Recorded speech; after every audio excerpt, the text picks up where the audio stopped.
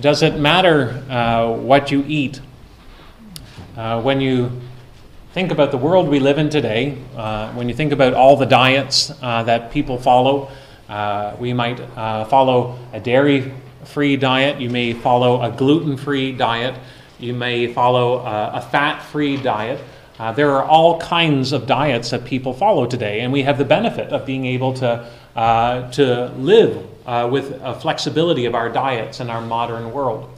But also when you think about all the books that are written about the importance of eating healthy in order to have a healthy life, a healthy lifestyle, or you think about the many documentaries that are done that really scrutinize the appropriateness of eating certain kinds of food and the ethics behind different sources of food.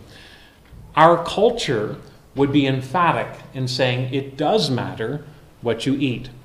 It matters from an ethical standpoint. It matters from a health standpoint.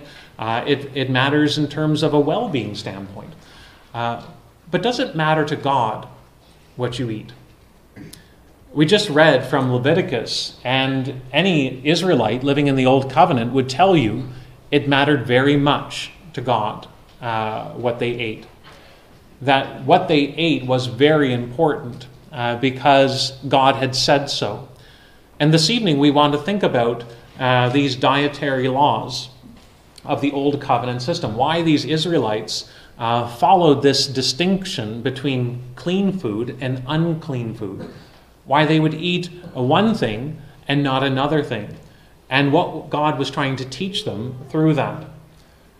That might seem like an odd thing to consider, especially because Jesus declared that all foods were clean. That it's not what goes into the body that makes one unclean, but what proceeds from the heart that makes us unclean. So why are we even going back to the Old Testament to study these things? And part of the reason is because there's a principle being taught to the people.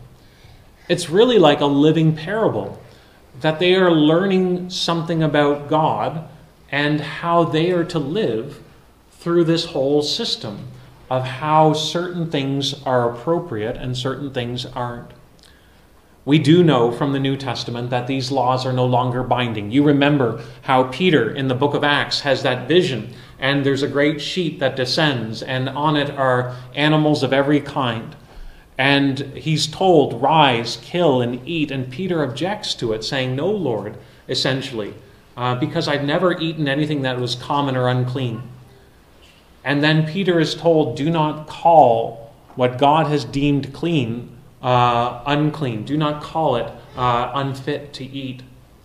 And so in the New Testament, we see that these practices have been done away with. They have served their purpose and they're no longer binding.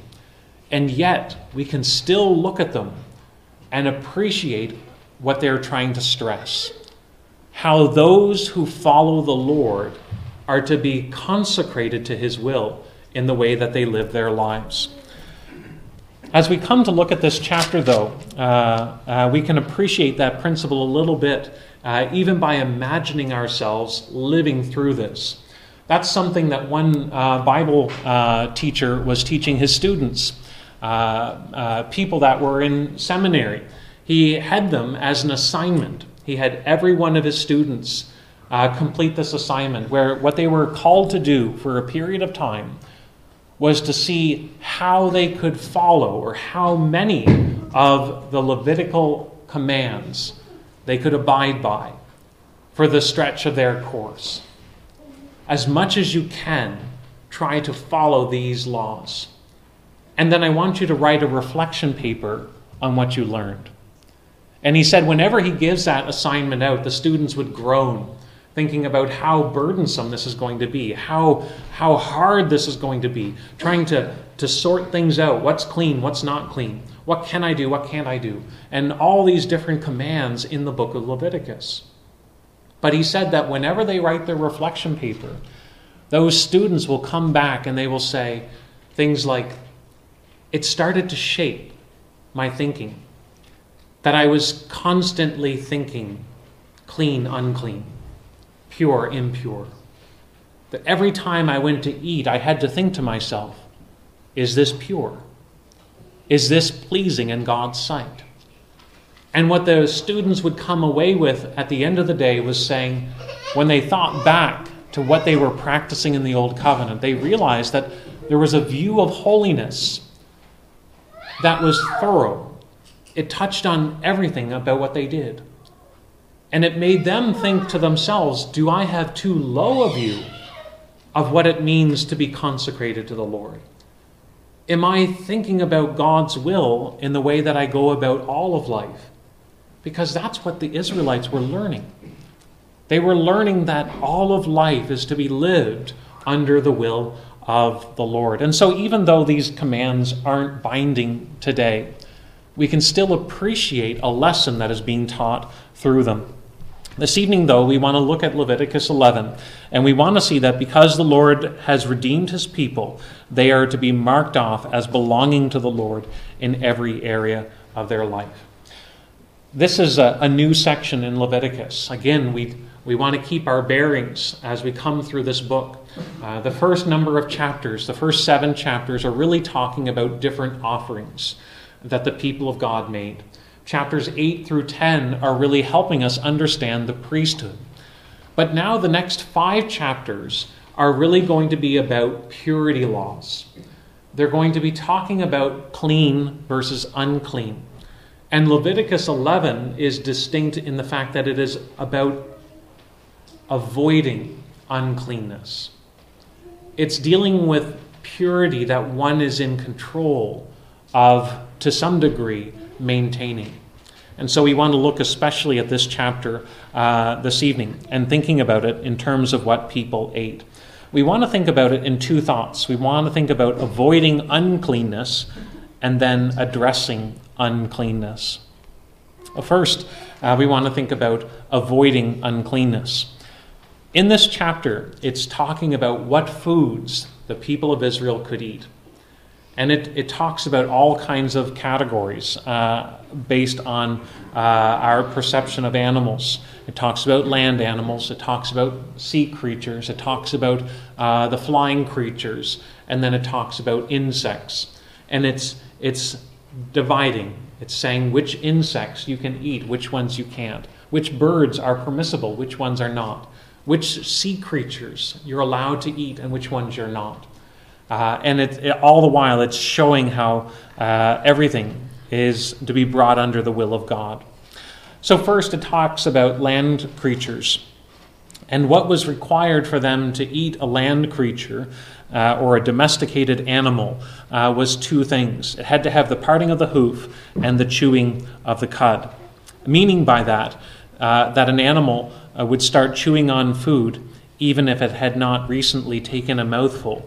And so a person could deduce from that somehow that animal was bringing up food from its stomach and digesting it again and chewing on it. So these were the 2 criteria. But it meant that animals such as camels, the hare, the pig were unclean. So there was this distinction based on those 2 criteria. When it came to the sea creatures, 2 criteria.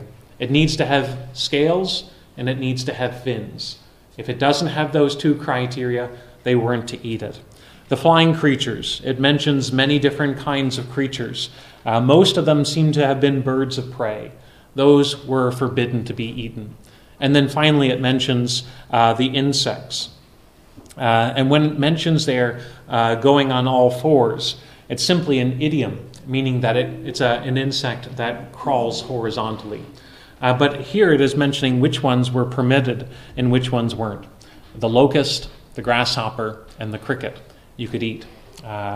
Those that had wings, those that had the joints to spring, those were permitted. But other insects were not. You think forward when you come to the New Testament. What's John the Baptist's diet? He's eating wild honey and locusts. John is following these dietary laws from the Old Covenant. The locust is permitted, whereas other things are not. So we might look at this list and we might wonder, how is it that you can differentiate what makes something clean versus unclean? And perhaps the safest answer is simply taking what the Lord himself says at the end of the chapter in verse 44. For I am the Lord who brought you out of the land of Egypt, to be your God, and you shall therefore be holy, for I, the Lord, am holy. It is based on the Lord's command.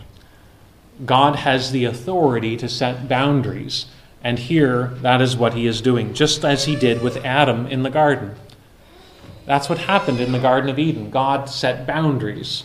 You can eat of any of the trees in the garden. You can eat of the fruit of any of the trees in the garden, except of the tree of the knowledge of good and evil. There's a boundary. There's really nothing that makes that tree more beautiful than any of the other fruit in the garden. It's just a boundary that God has established as a means by which to show his authority and to show Adam an opportunity to express his allegiance, his trust in the Lord. So here, the Lord has the authority to give a boundary of what is permitted and what is not.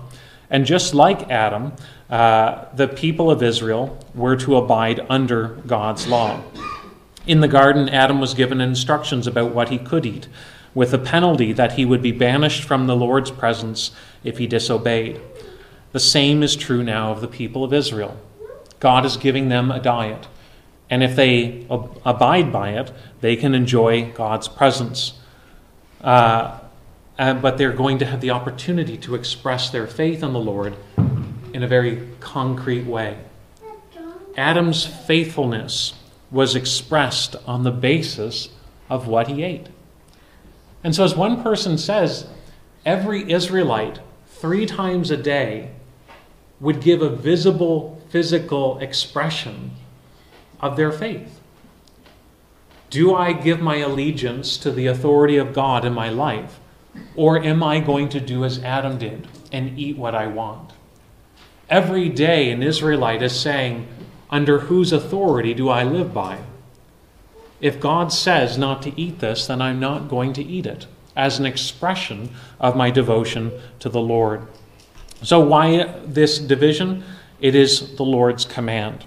The second thing is that it's the Lord's consecration. You notice there it says, I am the Lord, your God.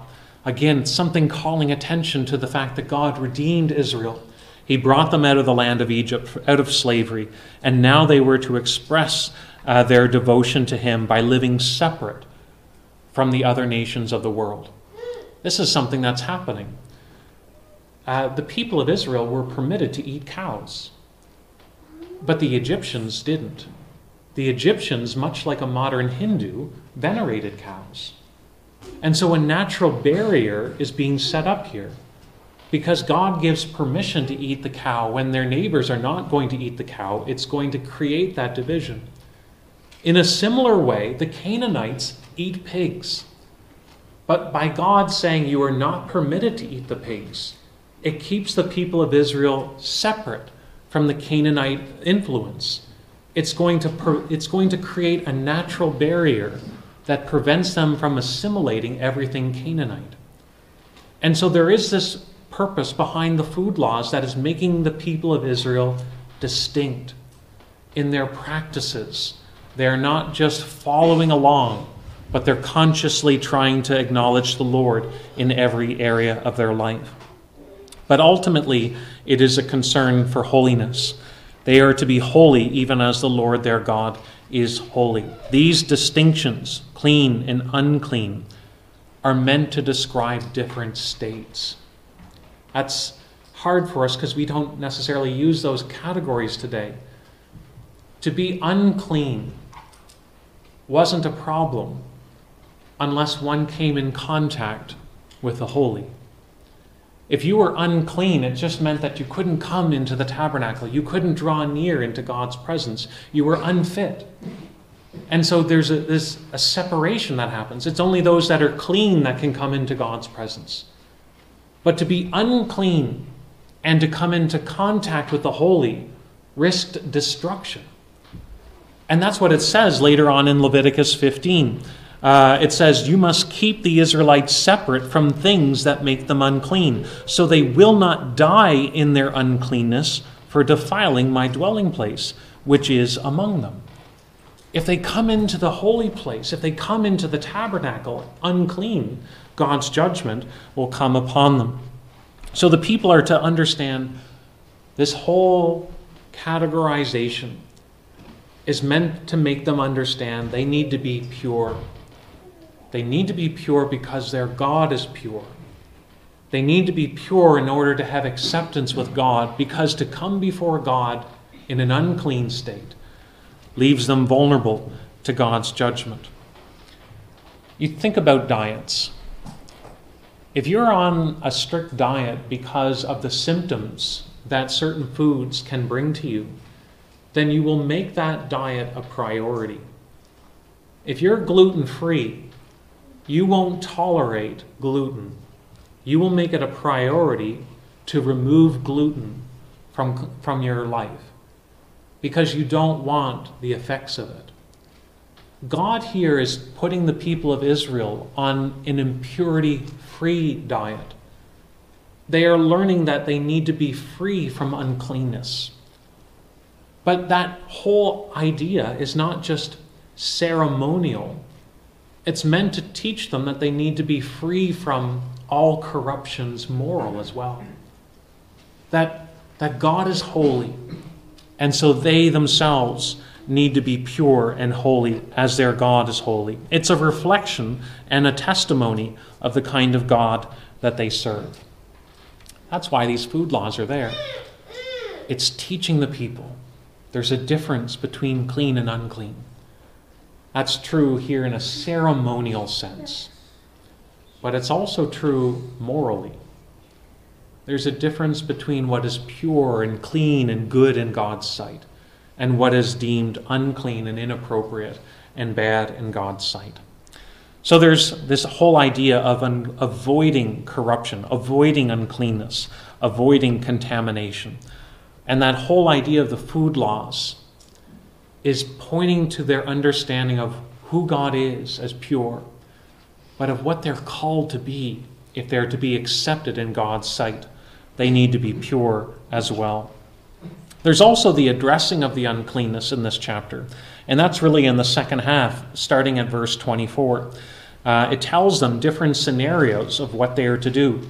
The two big scenarios are what to do if they come in contact with a dead carcass or with a carcass, and the other one if they were having to carry a carcass and an animal, a domesticated animal, dies. They have to pick it up and move it.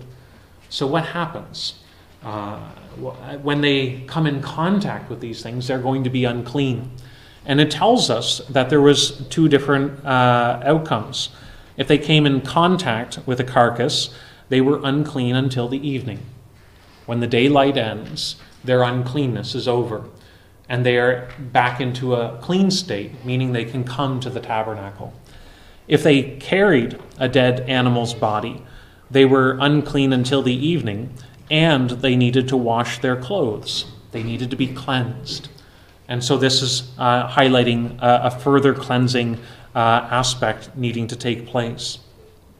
The same principle applies even if the animal was permitted to be eaten.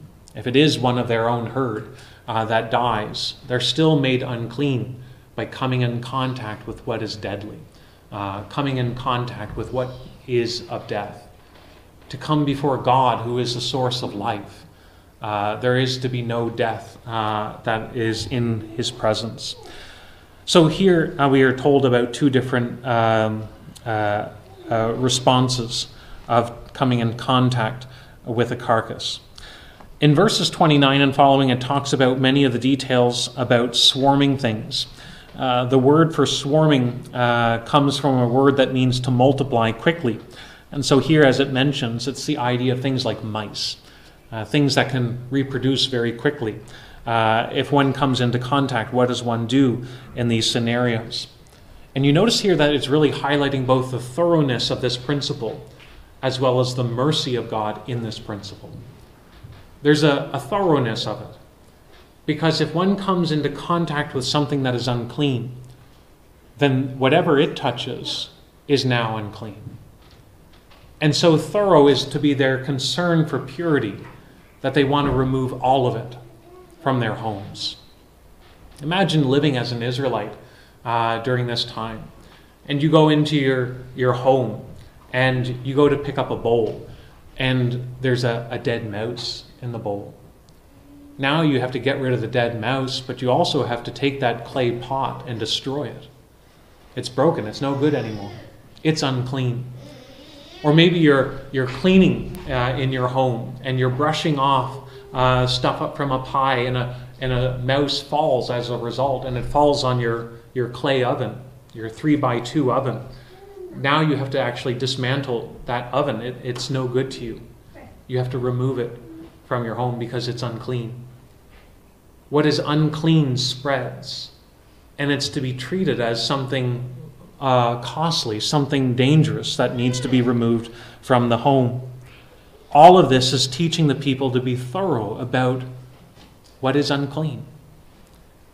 And again, you see a principle here. The people are to learn not just about a ceremony. They're learning how to deal with sin. That sin is something that needs to be removed from their lives, and everything that it would stretch to touch. They don't want any place for sin to take root in their lives. They want to be free from sin. And so they are to be cleaning house, as it were, with their own heart, to be thorough in their pursuit of purity and holiness, not to be surface level or minimalistic. There was a person that lived in the 16th and 17th century. He was a Puritan who lived in England, and his name was Richard Rogers. And there's a story about Rogers, that he was visiting someone, and the individual said to Rogers once, "I like your company very well, but you are so precise." To which Rogers responded by saying, "I serve a precise God." What was Rogers saying with that statement? I serve a precise God. He was saying that his understanding of God shaped the way that he lived his life. That just as his God is precise in his pursuit of excellence, in his orderliness, so he wants to be orderly and pursuing excellence. Just as God is holy, he wants to be holy himself. Just as God is pure, he wants to be pure. He wants to reflect something of the character of God in the way that he lives his life. That's what the people of Israel were to learn. As they discover more and more of what it means for God to be holy, they are to reflect his characters as a distinct nation. They are to be a people who show others what God is really like. And here God is teaching them there is a difference between what is pleasing in my sight and what is not. And what is not pleasing is to have no place in you. It is to be removed. If you were to be in my presence, you must mirror my character. And the people of God were to take that very seriously. We also see not just a thoroughness of the principle, but we also see the mercy of God in the exercise of it as well. Items that were most costly to produce, things like wood, things like clothing, or most necessary, such as water or piles of seed, did not become unclean. These laws were not meant to crush the people. Their source of water is something they need for life. And so even if something comes into contact with it, it's not unclean. That pile of seed, which is for their plantation, for their future, would not become unclean. And so these principles are still shaped by mercy. The Lord is not intending to crush his people, even as he teaches them about the necessity of purity if they are to find acceptance with God. So what is all of this about, these food laws? It's a living parable. The people are learning something about God. He makes a difference between what is good and what is not. They're learning that even in a very simple way with the food they eat. God wants me to do this and not to do that. But he's also showing me that uncleanness must not be part of my life, that there must be a purity about me if I am to enjoy God's presence. When we hear that, it should convict us, because what is being set up here is something that we don't realize ourselves. That in our own lives we are not pure as God is pure. that there is something corrupt within us. Again, Jesus said it's not what goes into the body that makes one unclean. It's what comes out of the heart that causes a person to be unclean, that reveals our corruption. And so our problem of uncleanness is a moral one. But the good news is that God is a God who in his grace provides a way of cleansing. We looked at this morning the whole idea of Christ loving his bride, the church, and how the Gospels teach us that Christ loved his church and he gave himself up for her, and that by his blood he cleanses his bride. She's washed. She's made pure. She's made clean. She's made holy. While we ourselves are sinners, there is a way in which we can be made clean, so that we can come into the presence of the holy and not be destroyed. So that we can be approved in God's sight, because he sees the righteousness of Christ. And God is satisfied. God is pleased. When we look at these dietary laws, they're meant to teach us about separation from sin and defilement. They are to mark the people of God. That's how you could identify an Israelite. They were those who were circumcised. They were those who obeyed the food laws. But if New Covenant believers, if believers in the Lord Jesus aren't marked off by these dietary laws, what is to distinguish a Christian today, if not by what they eat? Jesus gave us an answer, didn't he? When Jesus gave that parable of the Good Samaritan, you remember how Jesus framed it. He said that there was a man who was beaten up and that he was left half dead. He then said that a priest came by and passed over on the other side of the road. When you read that parable against the book of Leviticus, you can understand how the average Israelite would be actually sympathetic to what the priest did, because he didn't want to come in contact with the dead. Otherwise, he couldn't serve in Jerusalem. The Levite does the same thing. Because he serves, he doesn't want to become unclean. But then along comes a Samaritan, someone who's not part of the people of Judea. And it tells us that he had compassion on the man, and that he takes him to an inn, he provides for his needs, and he assures that he will cover all the expenses. And then Jesus says, which of those three was a neighbor? To which the person who was wanting to justify himself, to obtain eternal life, said, the third one.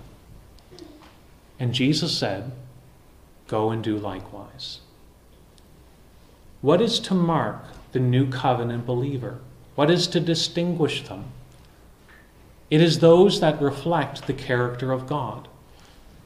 It is those who are marked by compassion, as their God is a God of compassion. It is those who are marked by holiness, as their God is holy. It is those who are marked by a moral purity, as their God is pure himself.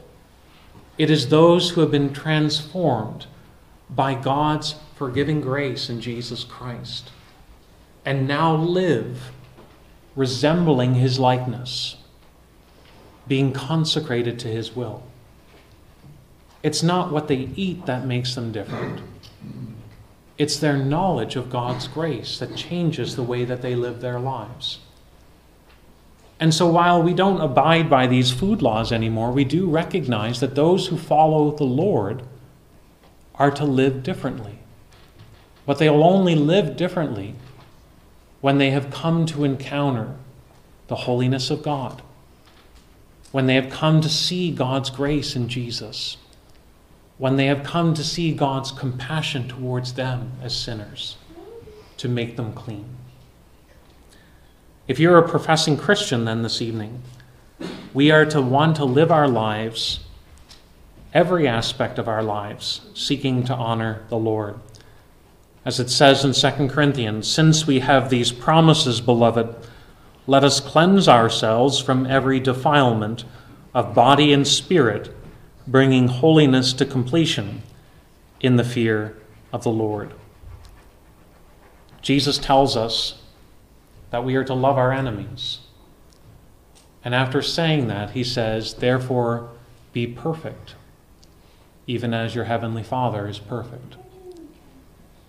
Jesus is teaching us, those who have come to know God are now to live consecrated, reflecting God's character in this world.